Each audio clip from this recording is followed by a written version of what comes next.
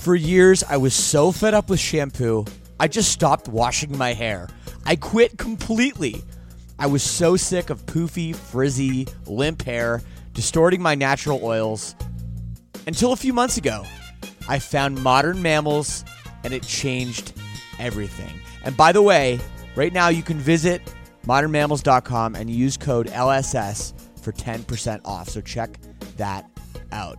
So look, I heard about this through the podcast, and before I agreed to advertise, they sent it to me, and I was reluctant.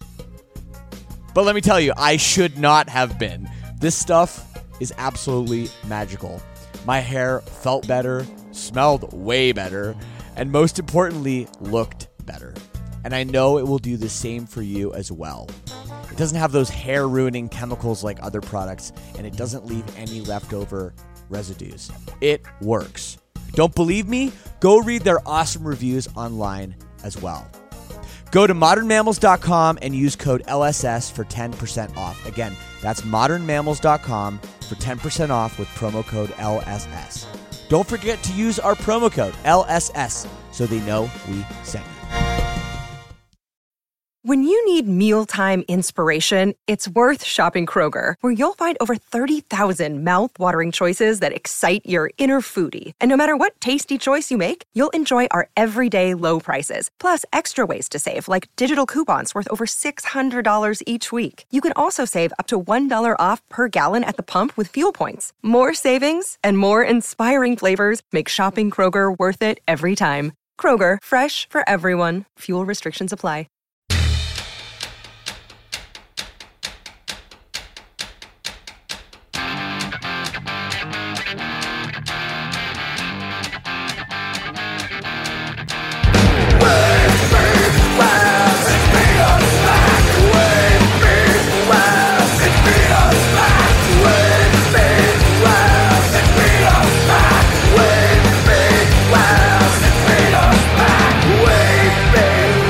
Hello, everyone, and welcome back to another episode of the podcast, Lead Singer Syndrome.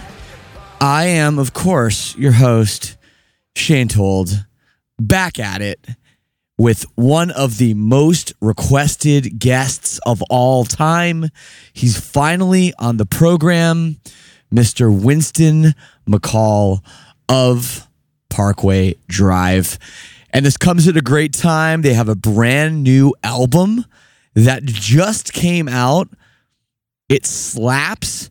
And Winston is just one of the nicest guys. Don't know him super well, but I've stayed at his parents' house before. Hey, go figure. We get into all that and more. It's a terrific interview. And it's a total treat to speak with him always. So very, very excited to bring that to you. Before we get into that, I want to thank everybody for listening last week with my conversation with Steven from Amberlynn. And it's just a wonderful time to be doing a podcast. So thank you, everybody, for tuning in. Make sure you are subscribed. Hit that subscribe button, whatever you were listening to this on, because that makes a big difference. So check it out. I also want to tell you about the Lead Singer Syndrome All Access Club. That really is what keeps the lights on around here. And we have an amazing community of other fans of the show. And maybe you want to join them and hang out with them and talk about music and other things. Plus, of course, you get access to so much bonus content, merchandise, and more. So head over to leadsingersyndrome.com/all access for all of the info. Right now, my band, Silverstein, we're on tour with our friends in the Amity Affliction, another Australian connection right there. The tour is absolutely kicking ass. I encourage you, if you are in the US or Canada and Toronto, Montreal, make sure you get a ticket. Come hang out with us. Also on the bill is Holding Absence and Unity, Texas. Some great newer bands. So vip.silversteinmusic.com. I think that is the link that'll take you to get tickets. General admission or VIP. It's all good. Would love to see you. They're going fast and we're having an absolute blast out here. That's about it. Enjoy this conversation. It's wonderful. Winston is wonderful. And I will see you at the end.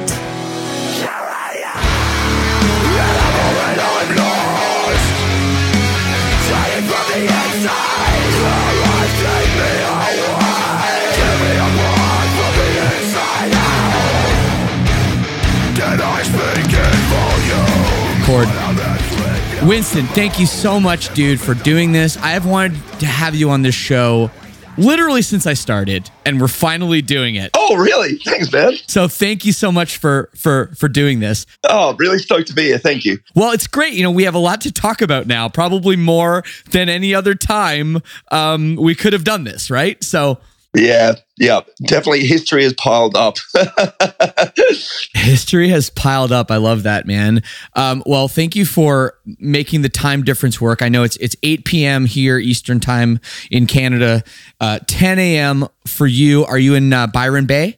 Yeah, I'm in Byron. It's a nice day. Had my coffee already, slightly buzzing. Nice. Driving around, getting stuck into the band work is good. Definitely can't complain.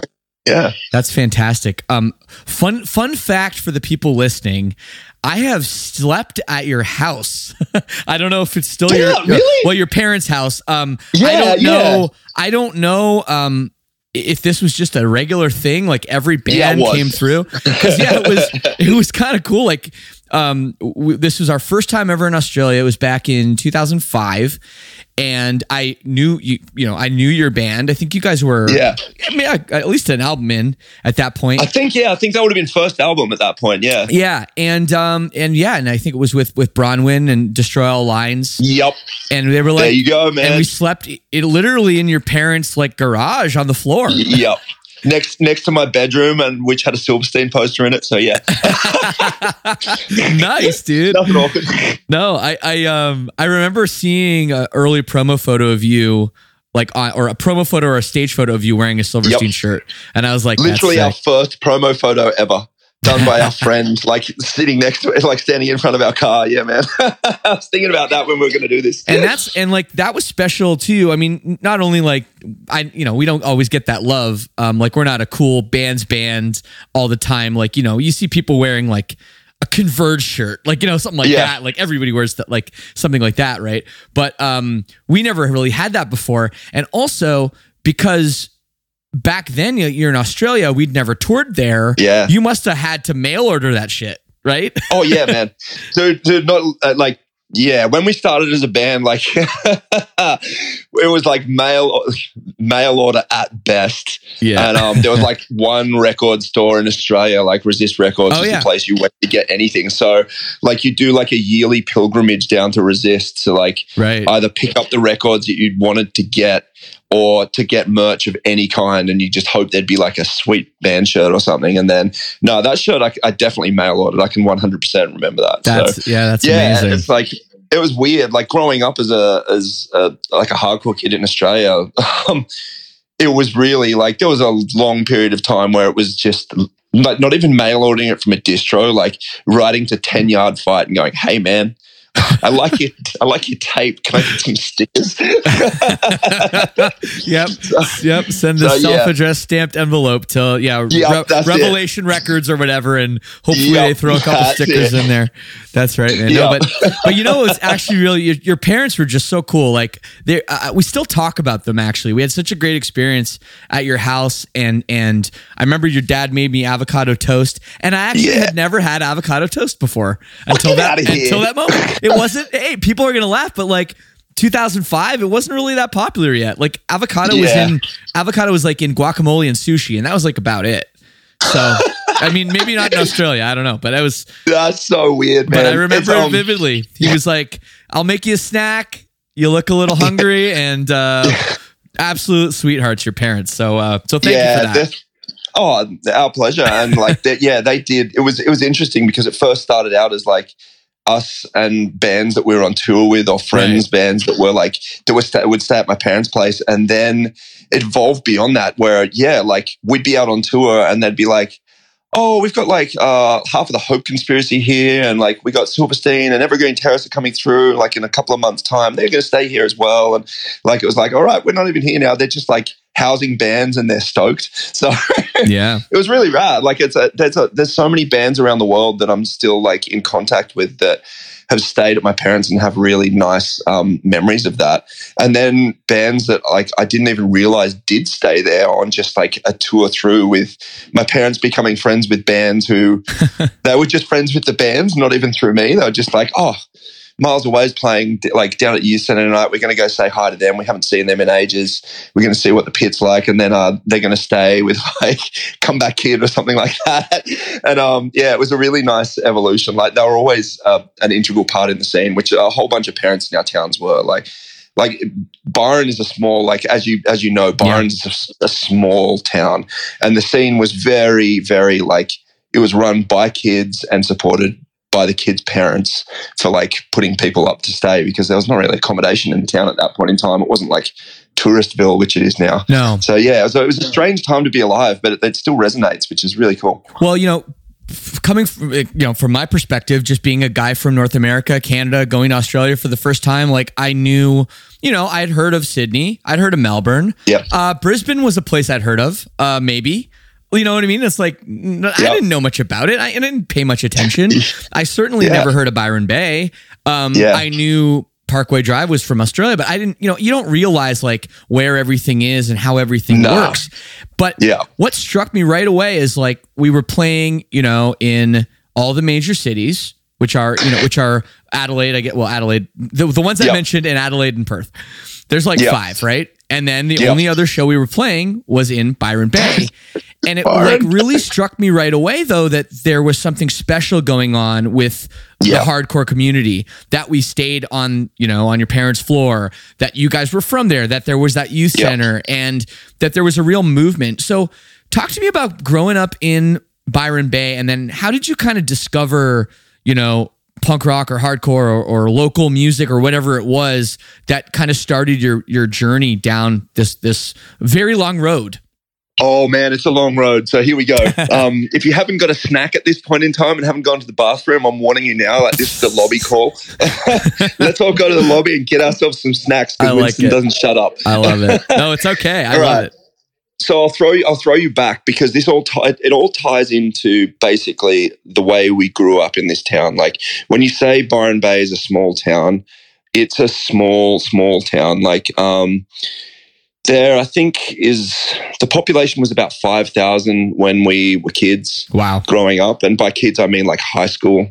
It was tiny. Like it was the place we wanted to get out of and go to the city, because there was just nothing for really kids. It was like established as this town that was like this rural farming community, and like a whaling town that had some really, like, it's stunningly beautiful, and basically some hippies decided that was the place to be, and just to be surfer bums because the waves were really good. Right. So they moved to Byron and subscribed to that lifestyle, like no real jobs, like living off the government, setting up like a basic community that was here, which turned into like the evolution of the town, which was basically like it was tourism, and that was kind of it on a very minor scale. Very, very minor scale. So we grew up with kind of nothing. No, like there's a couple of pubs. There was nothing to do if you were a kid. You just like roamed the streets, got hammered, and then like tried to move away. I ended up a deadbeat living in the caravan park, which is what a lot of people did. So the first interaction we kind of had with punk rock music and that kind of stuff was on the surfing movies we were watching, because like our parents were surfers and they all grew up throwing us in the ocean. And we just lived for it. Like we went to school, sucked at school, but just wanted to surf a lot. And then like in the 90s, Taylor Steele especially was just cramming all of his surfing movies with like Epitaph and Fat Records and like Burning Heart. And like it was just like 90s like hardcore / skate punk. And that was like, that's what you soundtracked your life to, because that's what made you want to surf.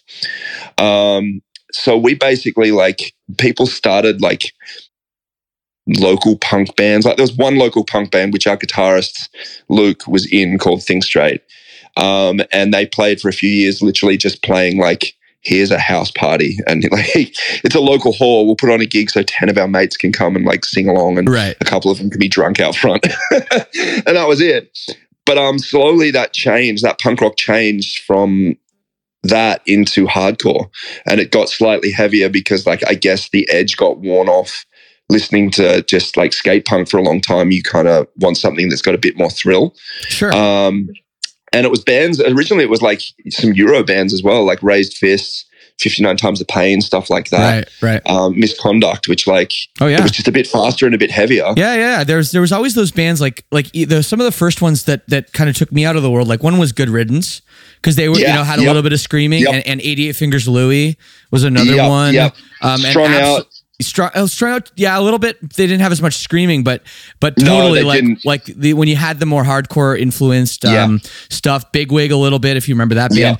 But no, absolutely. Sure. And then I remember Misconduct. I saw them play one time. I think I have a Misconduct. They turned into somewhere. a ska band kind of thing. That's weird. but yeah, no, I totally know what you mean though about how you kind of, you're always looking for like the next thing, the next extreme thing, right?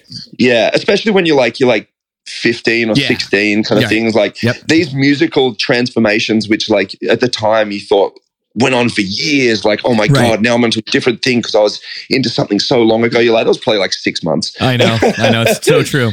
Yeah. But the thing with that was like hardcore all of a sudden was accessible and raw. It was the music style where like a year before that, like Warped Tour rolled through Australia for the first time, and we got to see Pennywise and like Blink-182 and who was on that? God, Unwritten Law, like all of these bands which we would always listen to, and we got to see them right in front of our face. But it was still on a big stage, and it was like in the local football field, and like it was on Blink Dude Ranch, like right before they blew up, kind of thing. And then seeing them blow up, you're like, there's still a like you're looking up at these people and you're still behind a barrier at a festival. Hardcore came along and we're like, whoa, this is, not only is it super intense and giving us that extra hit, but they're singing about things which like actually matter. And there's this passion in it that is like, it's not just like teenage, I'm jacking off in a tree kind of shit. Right. All of a sudden lyrics started clicking. Yep. And then also like we started like seeing like VHS of like shows, and you're like, there's people on stage, man. Like people are grabbing the microphone. The dude singing doesn't actually sing. He's just like screaming raw emotion. Right. And it all clicked in this really personal way that like, that was the next evolution. And from that, like, we like Think Straight became a hardcore band.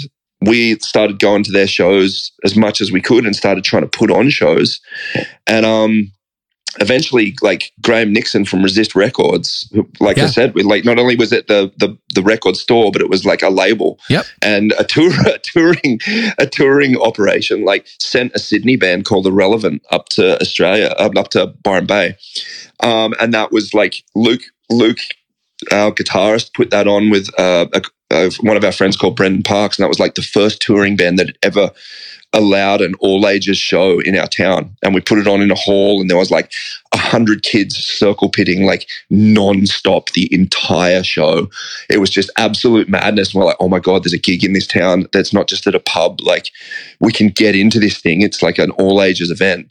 And from that point on, like every kid in the town was behind it because it was the first thing which was accessible to the youth in our town. Like before that, it was like, I think 59 Times the Pain had come through town and some punk bands, and they were on at the pub and you couldn't go. You literally sat out the back and tried to listen through the window.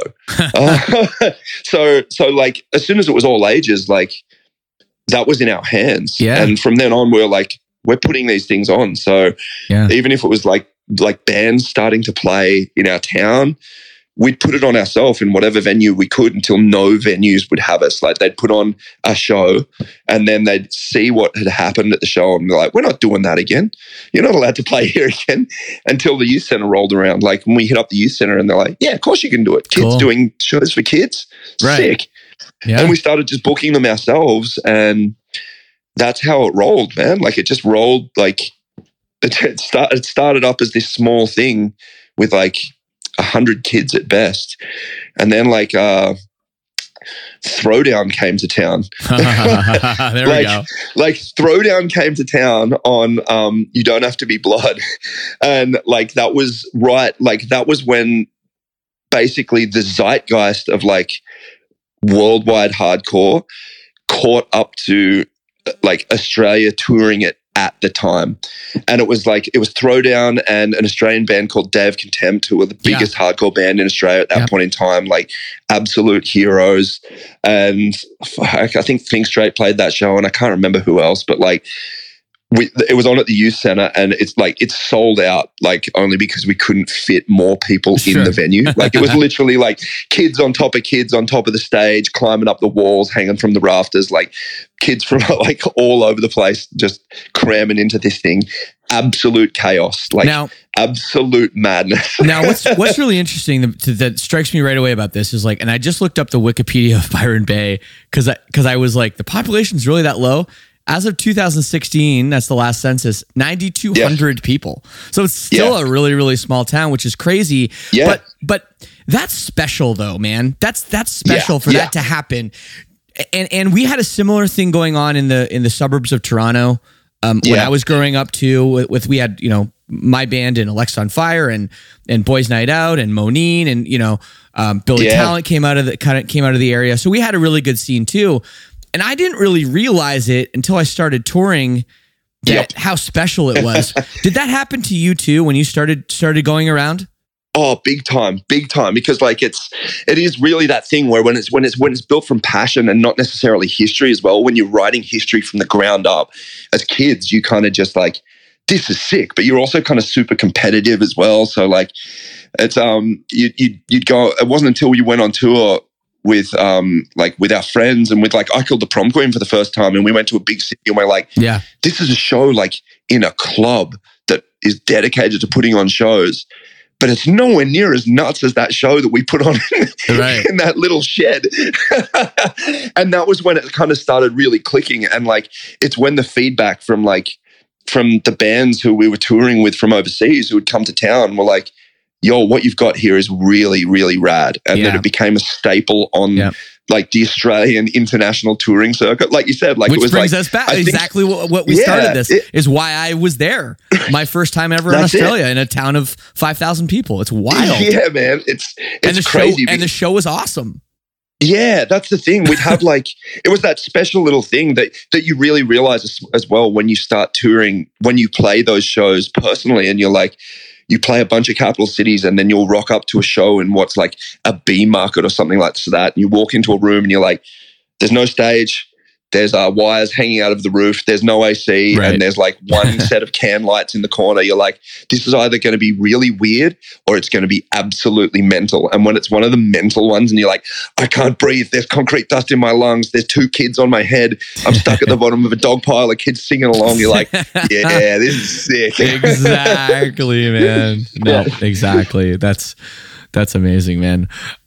Well, I love that little piece of Byron Bay history, and it's funny. I love that I'm some part of it. You know what I mean? Hell yeah, of course you are, man. I love that, or at least that I was able to experience it. Because I mean, I don't know what it's like anymore. Obviously, COVID it just doesn't exist. It doesn't exist. That's the crazy thing as well. Like we have chats as well. Where like it was this thing that went on for probably 10 years. Like we put on the shows and then taught some kids younger than us to put on shows when Parkway started touring overseas. Like we basically just passed the baton on, and it lasted for a long time. But then that style of music kind of like streaming took off, and then like, damn, streaming, you killed everything. Yeah. But I swear, like as streaming became available and music, like I'm saying it held less value. It became more transient, like the tastes that people had.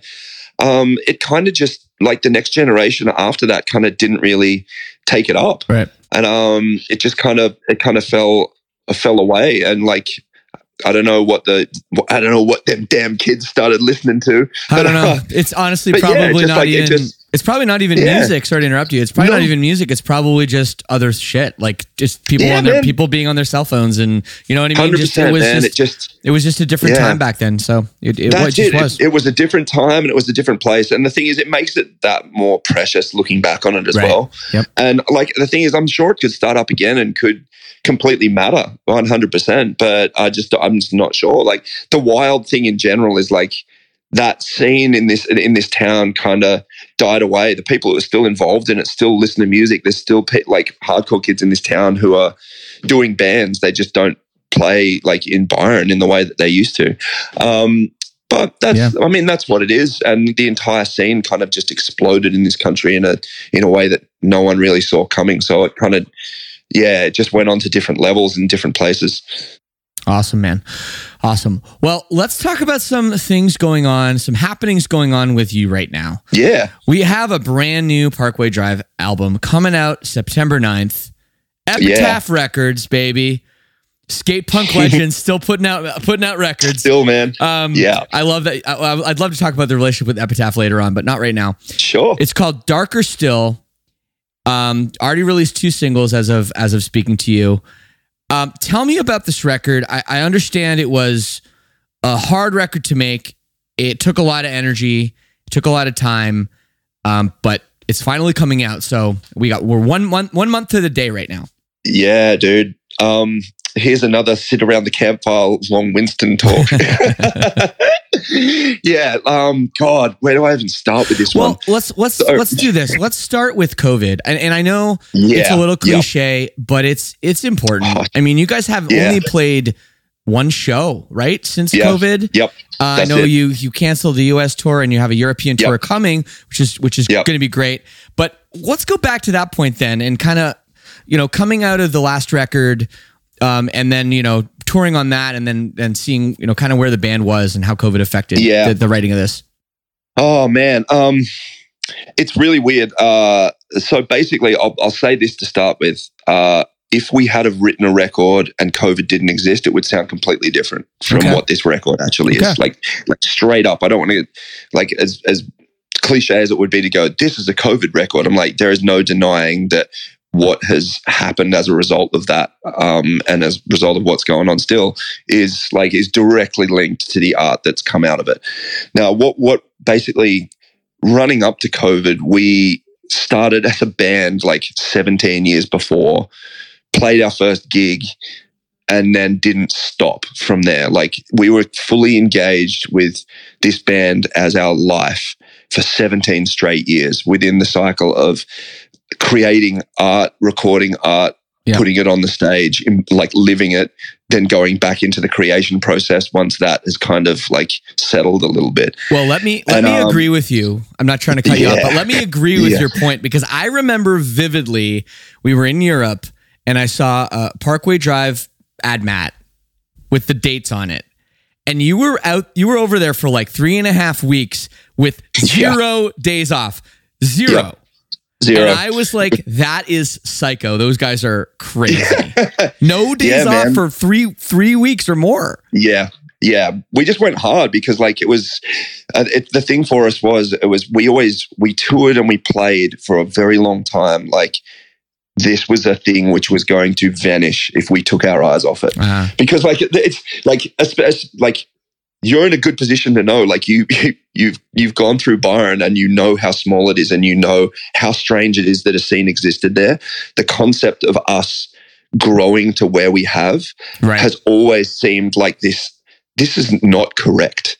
Like, the maths do not add up on what is going on here. And this, like, at some point in time, the penny's going to drop for everyone and they're going to be like, you don't belong here. What are you doing? I'm not coming to a show again.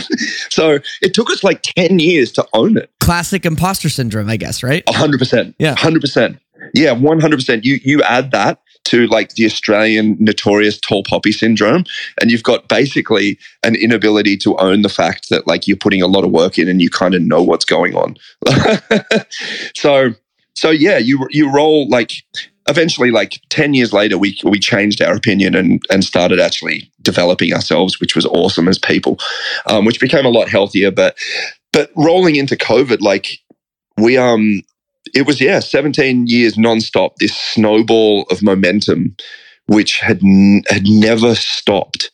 And we just made and we're just about to release like our third documentary, Viva the Underdogs, which was like, it had charted the last like 2 years of our lives, which like culminated in us headlining Wacken in Europe, which is just bonkers. Like, it's just insane. Like, yo, you're headlining like an 80 to 100,000 person festival. Like, no bullshit. You're just straight up headliner of that day. And the show being the best show we'd ever played in our lives. And us going, oh my God, like, what the hell is going to happen next? Nothing can stop this snowball. Like, if it's nothing stopped it yet, nothing can stop this. And then it's like, bam, COVID. Not only are you not touring, but the entire music industry is just thrown in the trash by every single government around the world. Like, first thing to get shut down, the last thing to get like any kind of help, and the last thing to be like let back out. And it was very obvious from like 6 months in that shit was basically just fucked. Like, we're like, okay, we're done. Like, it was really obvious in the way that everyone was talking within the media that if there was going to be an industry that got any help, it was not going to be the arts industry, and it definitely was not going to be the music industry, because, like, God forbid two people sing next to each other and catch a disease. Like, I know, right? It was so, which was just sad. Like, that's the thing. But it was like forced retirement basically. But we were in this position where we already knew that we were going to write an album, and all of a sudden we're like, well, we don't want to be like a bunch of our friends who had written an album a year before and we're just about to drop it.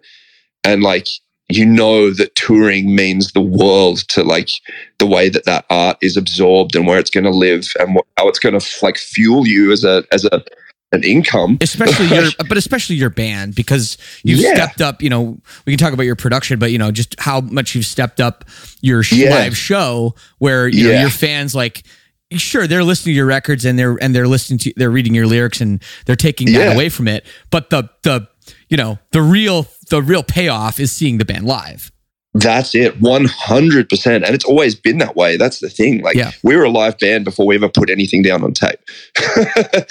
So like, we're left in that position where we're like, all right, we're going to write a record, but you might not ever get to play this on stage again. Like, this was right at the turning point where people started catching on to the fact that this was not going to be like a couple of months and it's back to normal. We're like, no, this is going to be years. This is going to be years before something is happening. And if it's going to be years and you like, it might never come back. Like, we might literally never be allowed on the stage again. And this is the last record you ever get the chance to make because the industry's just down the drain. What do you do? And at that point in time, we were like, there's obviously been goals for this band in terms of the expansion of our sound, like the expansion of our sound, what we're interested in pushing. It's a constant push forwards. We're not like revisionists. We don't like doing things over again. We don't like we've always kept our roots very firmly grounded where we are, but the whole idea is to grow as big and as far as you can because it's interesting. But the way you grow when you're in an environment where you haven't been playing like a song that you've played 1,000 nights in a row, or standing on a stage and having that interaction with the crowd in like this really like give and take emotionally charged and energetic feeling. All of a sudden you're just at home isolated and you're left with the music that you're creating with 3 guys in a room. That's a completely different ballgame when it comes to where your imagination is sent. It's like completely clean slate, but with 20 years of history, 20 years of retrospection, 20 years of like evolution of skill to go, what really is the next step? And for us, it was like, it's not just a step, like we're literally just going to leap into the void of unlimited time. Right. And drive ourselves to be as creative as possible. And that's what the record was born from. It was just like every wormhole we could go down, every corner we could take on like, well, maybe we should go here with that. Maybe we should try this riff. Is that riff good enough? Like, is this weird enough? Is this not standard enough? Like, how is this thing going to work out? And it's all created within like this bubble of COVID and watching society burn in front of our eyes and the divides and the realities of human nature and everything that we've held up as like, no, this is the best that life can be. Democracy is fantastic. Like civilization is great. You're like, nope, you know what? All it takes is one little virus and you really see like humanity come to the forefront, and it is dark and ugly as hell. Isn't that interesting? You're right. Yeah. Yeah. And at the same point in time, like, I'm coming off the back of the lyricism behind Reverence, which was very much like a grieving record. And I was like, this ain't getting any lighter, huh? Like, life is not like I'm waiting for like the light at the end of the tunnel of like this process. And it was the snap of like, it doesn't get lighter, like it just gets darker. Like life gets darker still. That's it. Very long fucking tunnel. Yes. Yeah. And but the thing for me was with the whole process was it was about the realization of the darkness being ever present. It's always been there. It's just you're protected from it. And that's what society is. It's a protection, and it's guardrails from the baser darkness of human nature that we're always told to just kind of ignore to agree for the greater good or whatever the hell it is. And this was a time where everything was just laid very, very bare. And that's kind of the journey which the album goes on. And it goes on it through the lyrics and through the perspective that I'm giving of what I'm seeing and feeling at that point in time. And through the music, like the music is dark and the beauty of it is in the darkness. That's the thing. Like I find it to be the most expansive work we've done, and contains so much more than anything this band has ever put down, but encapsulates everything, like everything this band was capable of in the best way possible, without having to like dust it with sugar. Right. So yeah, that's kind of the story behind it. It's interesting. I heard that you read and you write every day. Yeah. And that's something important, for probably more for you, right? I mean, your mental health and your own thoughts in your own brain. But when something like this happens where you're sidelined from the thing that you are used to doing, which is touring all the time, or going from touring to writing to making a record, rinse and repeat. Did you find your writing and your reading maybe changed, and you found different kind of things coming to the forefront? And is that present in the lyrics on this record? Did you find maybe a different tone, in terms of your writing? Yeah, I don't know about tone. Like it is a constant evolution for me. I find like I'm fascinated by communication, and I'm fascinated by art and music, especially because it's the thing which I find can communicate in abstractness and in the world of imagination to create something that is beyond just the languages that we have established. Mm-hmm. And it's those realms where you hit something which resonates within like humanity on a whole, that passes beyond like the simple like binary forms of communication which we come up with, like a common form of communication of English language or like Japanese language or German language, like the things which we just speak to get through every day. When you burrow down to the core of what the human experience is, it is so vast that you kind of just laugh at the concept of just the way that we structure everything. Because when you feel or you observe or you partake in art that taps into just human emotion, you realize that there are elements which you can't touch on, that you can't truly articulate with just a simple sentence or something like that. And when you happen to string a bunch of words together with a rhythm and a musical backing into a way that all of a sudden it's like it opens the door to like this different realm. So that's the thing that's always fascinated me about about writing, and that's why I write. It's not necessarily so much it's about capturing the emotion, but also trying to articulate an emotion which I have not been able to articulate it properly previously. It's like turning this prism until the light hits just right. Right. And it's just and the rainbow that shoots out really actually the light refracts in that one perfect way to make it all make sense.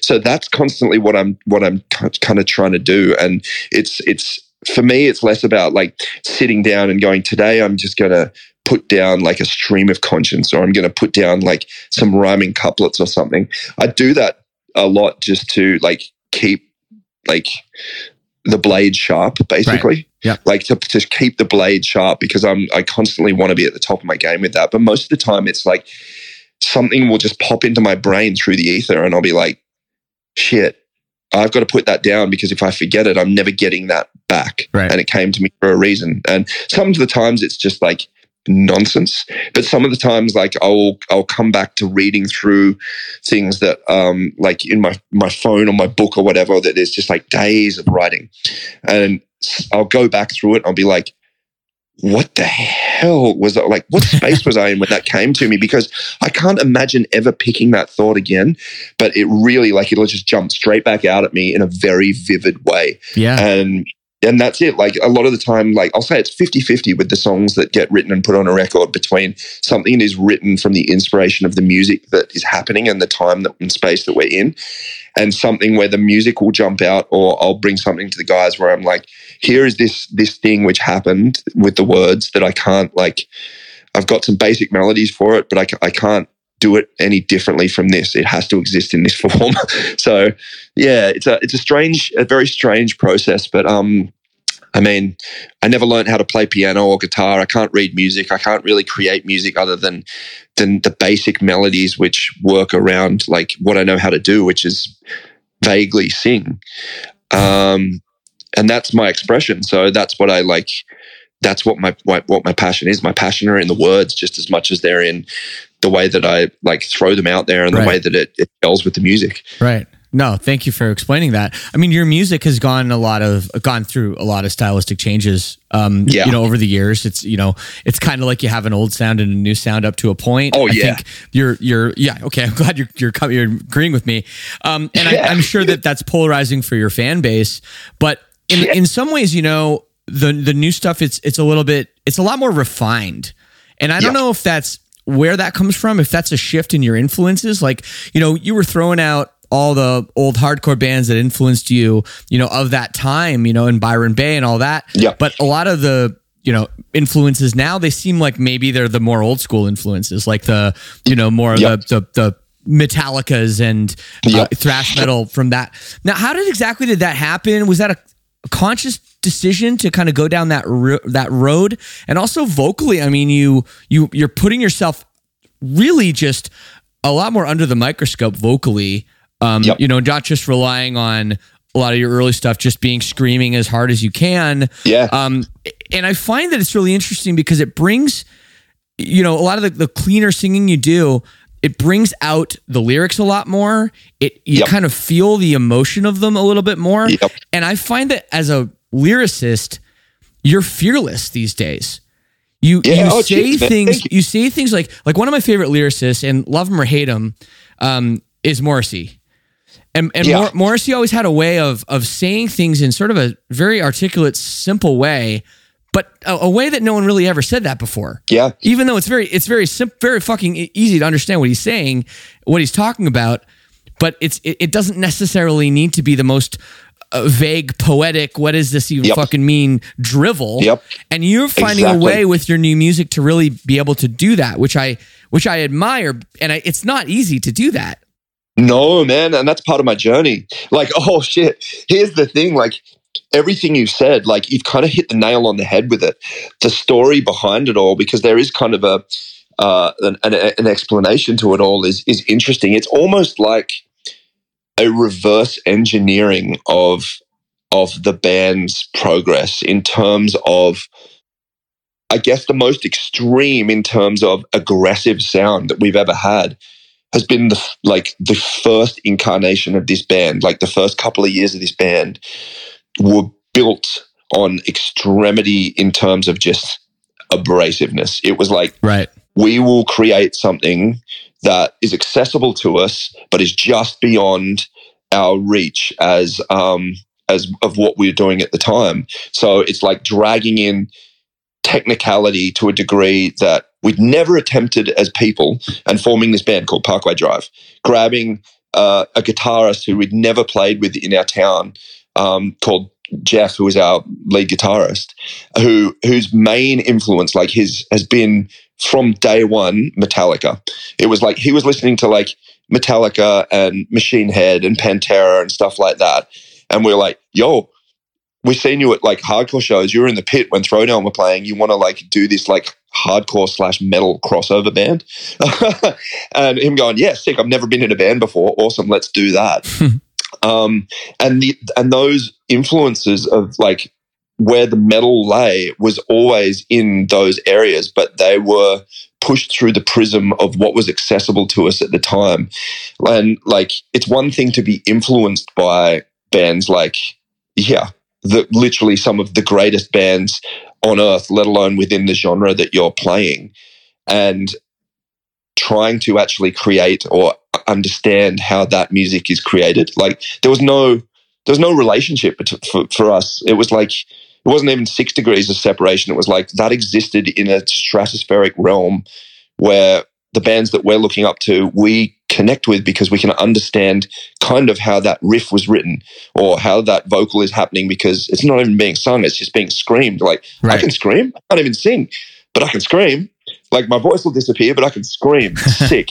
I can play some breakdowns and I can like write some noodly riffs because like all I got to do is move my fingers kind of fast. It don't necessarily understand the soul behind what drives truly timeless music, but I know aggression and I know like teen, and that was what drove us at the start.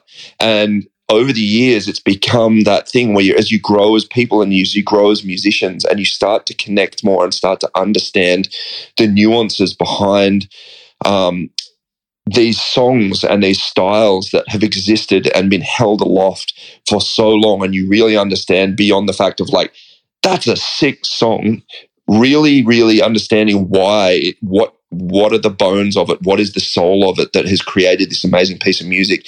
You realize why those influences were there for you in the first place. And then you start to gravitate towards those styles of playing and those styles of expression. And that goes across the board from like the drums to the guitars to the bass to the vocals, all of it. Like we've all been on this journey. And that's kind of been it right up until we wrote this record, because it's been the entire thing, the entire journey of this band has just been like, it's just been a creative like push of every time you do something to refine. Like refinement is exactly the word, because we've tried to refine what we love about this band from day dot and refine that in a way that allows us to bring in more of all of those understandings that we have of everything outside of what we knew previously. And those understandings take us further off into like the territories that this band hadn't stepped foot in. And every time like you do one of those steps, 2 years later when you write another album, those steps are now like refined and in the comfort zone. Like that's, so you take another step and you take another step and you constantly keep moving. And it is a lot of the time about figuring out why less is more, why it is actually harder to create something simplified than it is extrapolating to the nth degree and layering a whole bunch of stuff on there just for the sake of putting it on there and just going, wow, there's so much in there. Like there's just heaps in there. Awesome. The words are so technical. Like there's words in there I have to look up in the dictionary. I'm like, that's great. But it doesn't necessarily mean like it accomplishes something of quality, like, and that's the lyrical journey. Exactly. Like for me, one of the massive things has been figuring out how to sing less and say more. Like sing less and connect more is a huge challenge when you're used to just going, here's 3.5 minutes of fury, go mental over the entire thing, make people think, oh my God, I can't believe he can do that with his voice. And that was like the only goal of the start. Sure. No. And that comes from, you know, like you talked about the imposter syndrome, you know, that's just like, oh, we have to show everybody that we can play fast too, you know, that's and it. I can scream and we can rock out harder or as hard as the other bands and everything. And then at some point you sort of realize like no one cares. Like, why am I doing this? You know, especially if I'm not feeling it. And and sometimes that takes a long time. And you know, I think you're probably about 40 now, right? I'm literally turning 40 in 3 weeks. Yeah. Oh, well, good. Congratulations. I get to spend my 40th birthday doing like rehearsals in a warehouse like out the back of Germany. That'll be good. Yeah, they'll get. I'm sure they'll get you a cake or something. I don't know. Yeah, I know. But but I mean, my point is just that I think when you do get to this age, and I'm 41, you do just start to feel more comfortable in your own skin. Yeah. And that's a really important thing. And I think something that younger people, you can't really explain that until like you experience it yourself. And I think that's it. I think that's probably a big part of why you guys have 100%. Gone down this road. And it goes back to exactly what you said, the imposter syndrome. Like we all pinpointed it. Like it's year 10 of the band is when that fell away, and it was a very, very conscious choice to acknowledge the fact that like it's a hard thing to own success. Like it's a hard thing to also not let it go to your head. But I mean, man, like there's a lot of things that fed into it with the band, like being where we came from and all of those kind of things as well. But like it just took a very long time to realize that the people that connected with us genuinely connected, and they weren't going away.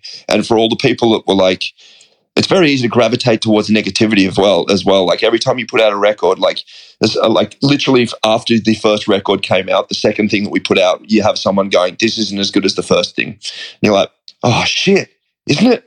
Oh fuck. Oh my God, my world is ending." And it takes a long time to realize that just people have music taste. And that's fine. And you do as well. Like that's not the end of the world. For sure. But like, yeah, at year 10, like I got to a point where I got a camera shoved down my throat to like, we started playing, like it's when we started headlining like a few festivals, and like we're playing like a couple of arenas, and we're all sudden playing for like an hour and a half. Yeah. An hour 15, and I'm doing the same thing, but I'm getting puffed out and I can't project my voice or anything because I never learned how to do any of this. Like I never learned how to actually scream or the mechanics of it or how to sing. Right. So I got a camera shoved down my throat to see if I'd done any vocal damage. And I was like, this is where they tell me like you've got nodules or like there's something going on. Yeah. And I never had learned how to sing because I was like, I've been doing this for years. My voice is screwed. There's no way I can ever go beyond doing this. That's the reason like I was artistically stunted to a degree as well. It was just like that, talk yourself down. And they put the camera down. They're like, whatever you're doing, just keep doing that because your throat's fine. Your vocal cords are fine. Wow. I was like, I did not expect that to be what you were going to say. Dude, it was the biggest shock. Like I was sitting in there just going, well, there's 10 seconds until I get the news that my career has like a year left and then I've got to stop doing it. Or I've got throat cancer or something like that. So it was the exact opposite result of what I was expecting. And it was literally like watching the doors open like of my mind of like, there's no reason for you to limit yourself anymore. And that's when I was like, right, going to learn how to sing, going to learn how to do all these other things so I can express myself better because I've always wanted to do it. I just figured I can't. And I went to vocal coaches and like I went to like Melissa Cross and everything just like go, yo, how do you actually do this and stuff? And she was like, you already know how to do it. You're the one like I tell people that he knows how to do. Just do what he does. That was a trip. Like there was a lot of stuff that I learned myself, but actually like going down the journey of knowing how your body even functions when you sing. And it's been amazing for me. And that just developed into like the art form that I have being more expressive, which is really, but the imposter part of it, like, yeah, it fell away with that. And it fell away with all of us in terms of, we just kind of had like, we had to look at the shows and be really realistic and have like, look at ourselves and go, come on, it's been at this point in time, a third of our lives doing this. Yep. We can talk to each other and go, I know what I'm doing with my instrument and I know what I'm doing when I'm on the stage. That's okay. You don't have to say, we're just a bunch of idiots. Like every interview would be like, right, how's your band do this? And you'd be like, I don't know. Got no idea. We're just idiots. We don't know how to play. That's literally what we would say, right? Which is so stupid like when you look back at it. But I mean, no one wants to be that young kid on tour that's like, I know my shit. I'm really good. Like, for sure, I have some self-confidence. For sure. Because like, yeah, it's just a hard thing to like grow into. So 10 years it took us. Yeah. But it's nice to be on the other side of that. Well, let me ask you this question. And this might be a hard one. Now, because it's been so long, we're talking about one show you've played since 2019. Yeah. And, this US tour got canceled, and now you got this new record, and you're going to be, taking this to Europe with While She Sleeps and Lorna Shore. Some big shows. I mean, big shows. Are you nervous about this? Are you excited? I mean, what's the honest truth? Because I'd be pretty fucking nervous. Yeah, man. I tell you what, until yesterday's practice, I had nerves like I possibly had never had before. Right. Because like we've only just started properly jamming again, and it takes like a good month and a half for my conditioning of my voice to come back. Yeah. And like I'm singing these new songs, and like the gear fully hasn't engaged. Like it's a different thing from singing them in the studio with takes to just like going, bam, song, the whole thing full out, exactly how it's supposed to be. Like you've got to figure out where your breathing is. You've got to like figure out that clutch control with like your vocal tones and everything. And yesterday was the first time when it all engaged, and like all of a sudden the scream was back, like the pitch was on, everything was hitting it all, and I was like, oh my God, this is what it feels like again. I haven't felt this in like 3 years, like other than the New Year's gig, which was like a one-off amazing event. but before then it was like, oh shit, it's back. It's actually back. Life, like this thing that we do is starting up again. Is it gonna work? Is my voice gonna work? Like, is it actually like, or is it gone? Who knows? Am I going to scream again and just go, here we go, lads, let's start the song. Crap, like a deflating balloon. So up until then, I had a bit of nerves surrounding it. Now all I have is anticipation and excitement because, I mean, if that's back and we're feeling good and like we know the work, and the songs are really awesome to play. Like I'm loving the new stuff that we have. I'm loving the old stuff that we are still playing. The show, like at this point in time, I could play to one person. Like we could rock up at literally like this is supposed to be the biggest tour we've ever done, like the biggest venues we've ever done, insane ticket sales. But for all I know, there's going to be some wild thing happen. There's going to be an outbreak of, I don't know, like donkey swine or something. And there's going to be one person standing in it like an arena, and that's the gig that goes on. I'd still just go, this is the best thing ever because I just love doing it. I love jamming with my friends, and then being able to like these days it's grown to the point where like not only am I jamming with my friends, but like we're playing in an arena and we're like, well, what do you want to put in an arena-sized venue? Like, what does the stage look like? What's the lighting rig? What's the story you're going to tell when you play? It's just this gigantic sandbox that's only limited by what we want to put into it financially and imagination and emotion. Right. That's it. Which is crazy. Like it's crazy for that to come back and to still have the passion for it. Like, I'm saying more now than we did then. Like it lights a fire inside you that I don't know if I've ever felt before because I've never had what I love be taken away in this way. Yeah. Like just in terms of the passion of just what we do as an art, it really was like we got like I said, the snowball was rolling and like we were just in this thing which was a constant growth, constant evolution of life. And then it was like, I know you loved it, but you can't do that anymore for like 3 years. And we got a little taste coming back on New Year's Eve, which was amazing, but it was so fleeting that that the feelings left me again. Like, like it's all just like bled out of me. The emotions bled out of me of being able to remember how it feels to stand on stage and have that connection with your art and your audience and it is something that you really can't describe. And the fact that like I'm 3 weeks away from being able to do that and have like been able to create this really awesome show that goes along with it is so freaking fun, man. Awesome. It's fun. Awesome. Well, yes, the Europeans are getting it first. The tour kicks off in Leipzig, Germany on September 9th, which is also the date that the record comes out. What is that? What a coincidence. Yeah, man. Yeah. I don't know if it's a smart move or a bad move, but either way, yeah, they're going to be getting it. So yeah, I got a lot to be excited about, man. A lot to be excited about. Well, you do, and it's very exciting. The 2 new singles are great. Can't wait to hear the rest of the record. Everybody needs to get ready. People are ready. People are very ready. The Europeans are lucky. I assume after this is in the books, you're going to be trying to do some more stuff in the US and in Australia. Yeah, I think we're piecing together some US stuff now. We're playing like Shiprocked. I think it's the start of 2023. Yep. And we're trying to piece together some dates surrounding that at this point in time. It's like it's one of those difficult times a year, like when it's cold as hell in North America, and like it literally becomes difficult to go, how are we going to get from A to B, because there's a lot of ice there.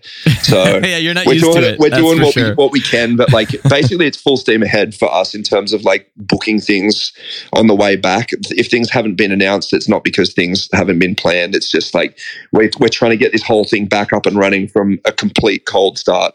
It's like going from literally turning the key to trying to get all the way back up to 7th gear straight down the Autobahn within a couple of months. And it's a big thing to grapple with. It's really awesome, but we don't want to half-ass this thing. So when you see dates, you know they're legit. So yeah, we want to be out of the times of disappointment and chaos and back into a more stable era. Well, dude, thank you so much for taking the time, man. There's so much exciting stuff, and thanks for reminiscing with me a little bit about the old days as well. Yeah, man, love it. Before I let you go, anything else to tell the people?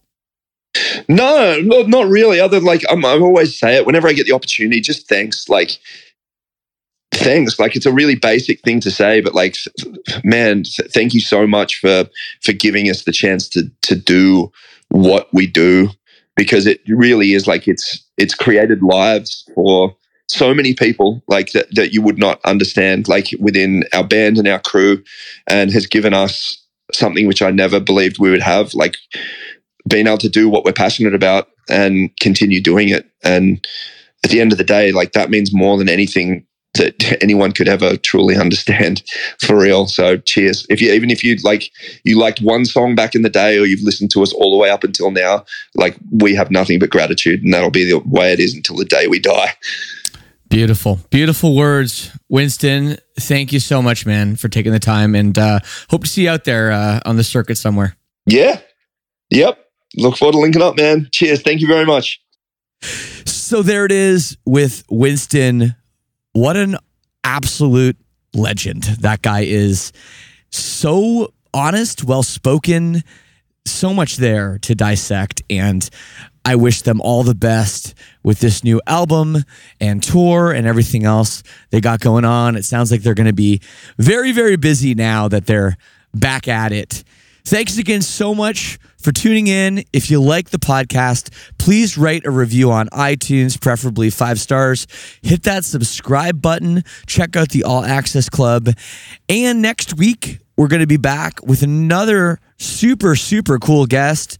I speak to Tom from punk band No Trigger, an absolute awesome, awesome band with an incredible new record. So make sure you check that one out as well. And of course, every Friday, me and music guru Mike Howell, we talk about all the new records coming out on New Noise. So check that out as well. I will leave you with a tune.